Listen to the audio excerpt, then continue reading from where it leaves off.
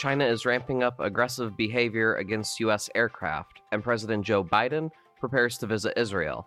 All that and more today, October 18th, 2023.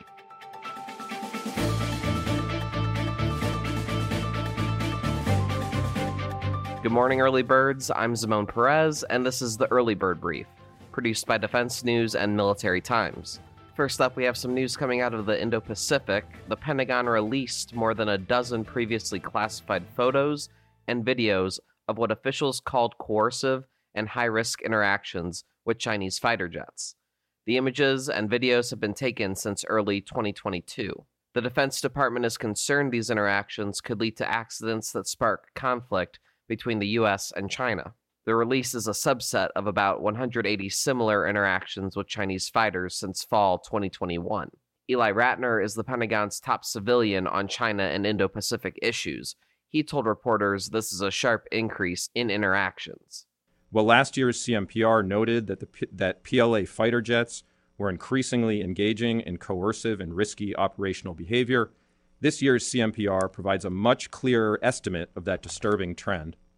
Specifically, since the fall of 2021, we have seen more than 180 such incidents, more in the past 2 years than in the decade before that.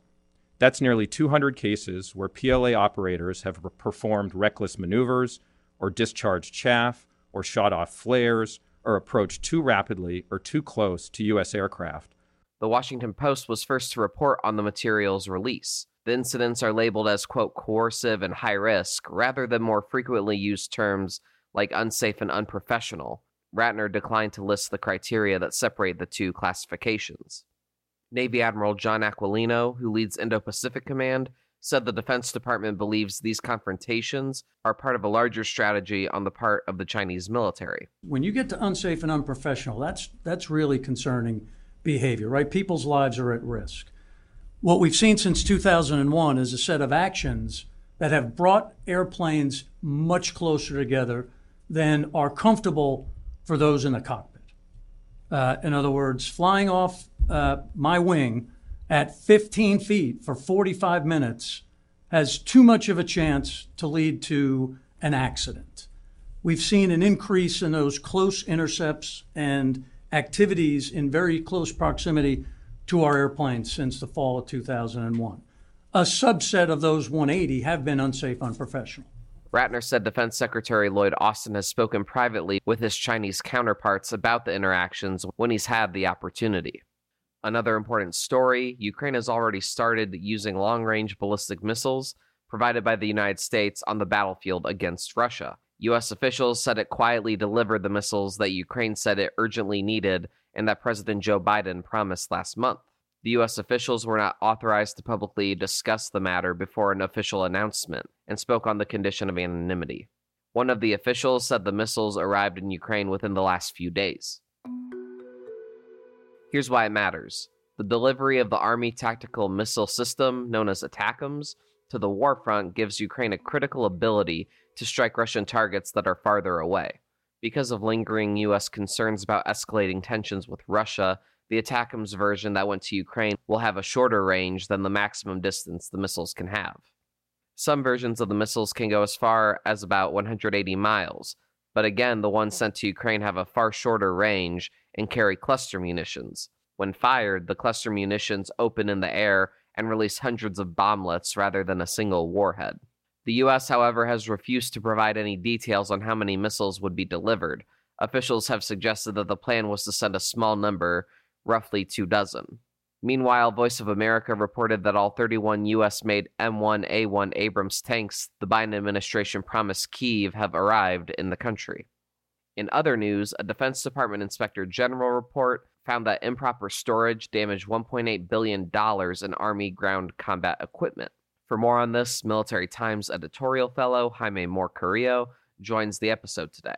So Jaime, what is this agency within the Defense Department at the center of this report? It's called the Defense Logistics Agency, correct? So the Defense Logistics Agency is one of those very important Department of Defense sub-agencies that no one's really ever heard of. It's tasked with managing the military's sort of behemoth supply chains, from acquisition to transportation to storage to deployment. The DLA's distribution division is responsible for storing and disseminating material. And as of last summer, the DLA distribution division handled a total of $3.87 billion of Army ground combat gear. And what did the report find about their storing of Army ground combat munitions? So investigators visited 2 DLA distribution centers that held around $1.96 billion in Army ground warfare equipment. And they found that $1.8 billion worth of this equipment, around 92% of it, was crumbling or at increased risk of deterioration because it was stored improperly. And they found that 2/3 of the inspected parts, valued at around $1.3 billion, exhibited critical deficiencies, which means that they were, actively deteriorating and in immediate danger of moving down to a lower condition code, which is a measure of a piece of an equipment's utility.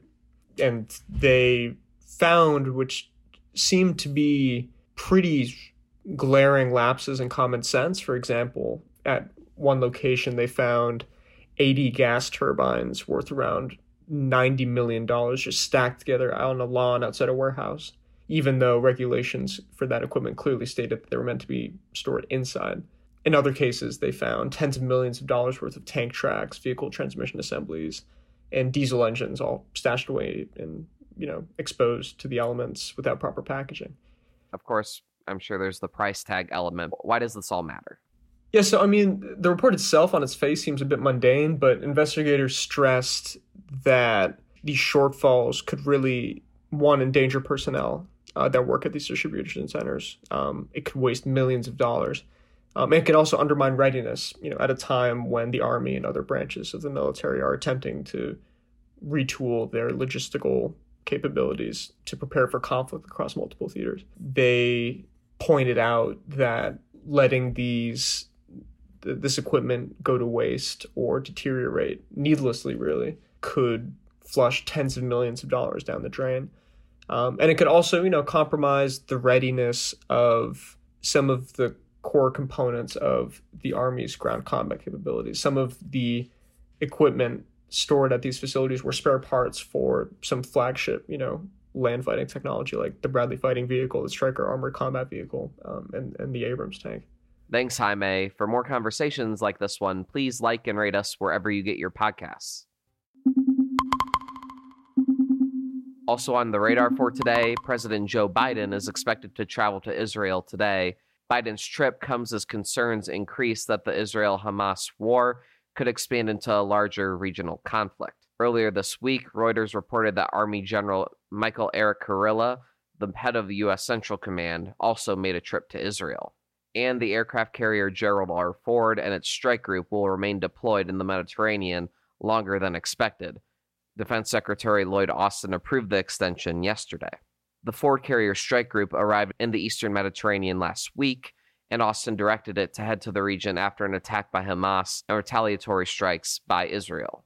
The aircraft carrier Dwight D. Eisenhower and its strike group are also heading to the region, and the Pentagon confirmed about 2,000 American troops are ready to deploy, though a Pentagon spokesperson said Austin has not yet decided whether those forces will deploy. Air Force F-16s, F-15s, and A-10 fighter aircraft were also sent to the region. And now here's some other stories that we're hearing chirps about. House Republicans rejected Ohio Representative Jim Jordan for House Speaker on the first ballot. Jordan, or any nominee, needs 217 votes to secure the gavel. The House has been without a speaker and effectively at a standstill since it ousted Kevin McCarthy. Stars and Stripes reported a B-52H Stratofortress will make a rare landing on the Korean Peninsula this week to show a, quote, ironclad commitment to the U.S.-South Korea alliance. The Coast Guard said this week it has launched a formal investigation into a fatal accident off the coast of Maine. The main mast of the vessel fell, killing one person and injuring 3 others. And this week, United Nations peacekeepers started departing from 2 bases in northern Mali. It's part of a forced withdrawal from the country amid increasing insecurity and a rise in attacks by Islamic extremists. And on this day in history, in 1867, the U.S. formally takes possession of Alaska after purchasing the Russian territory. Alaska is now home to military installations like Fort Wainwright and Joint Base Elmendorf-Richardson.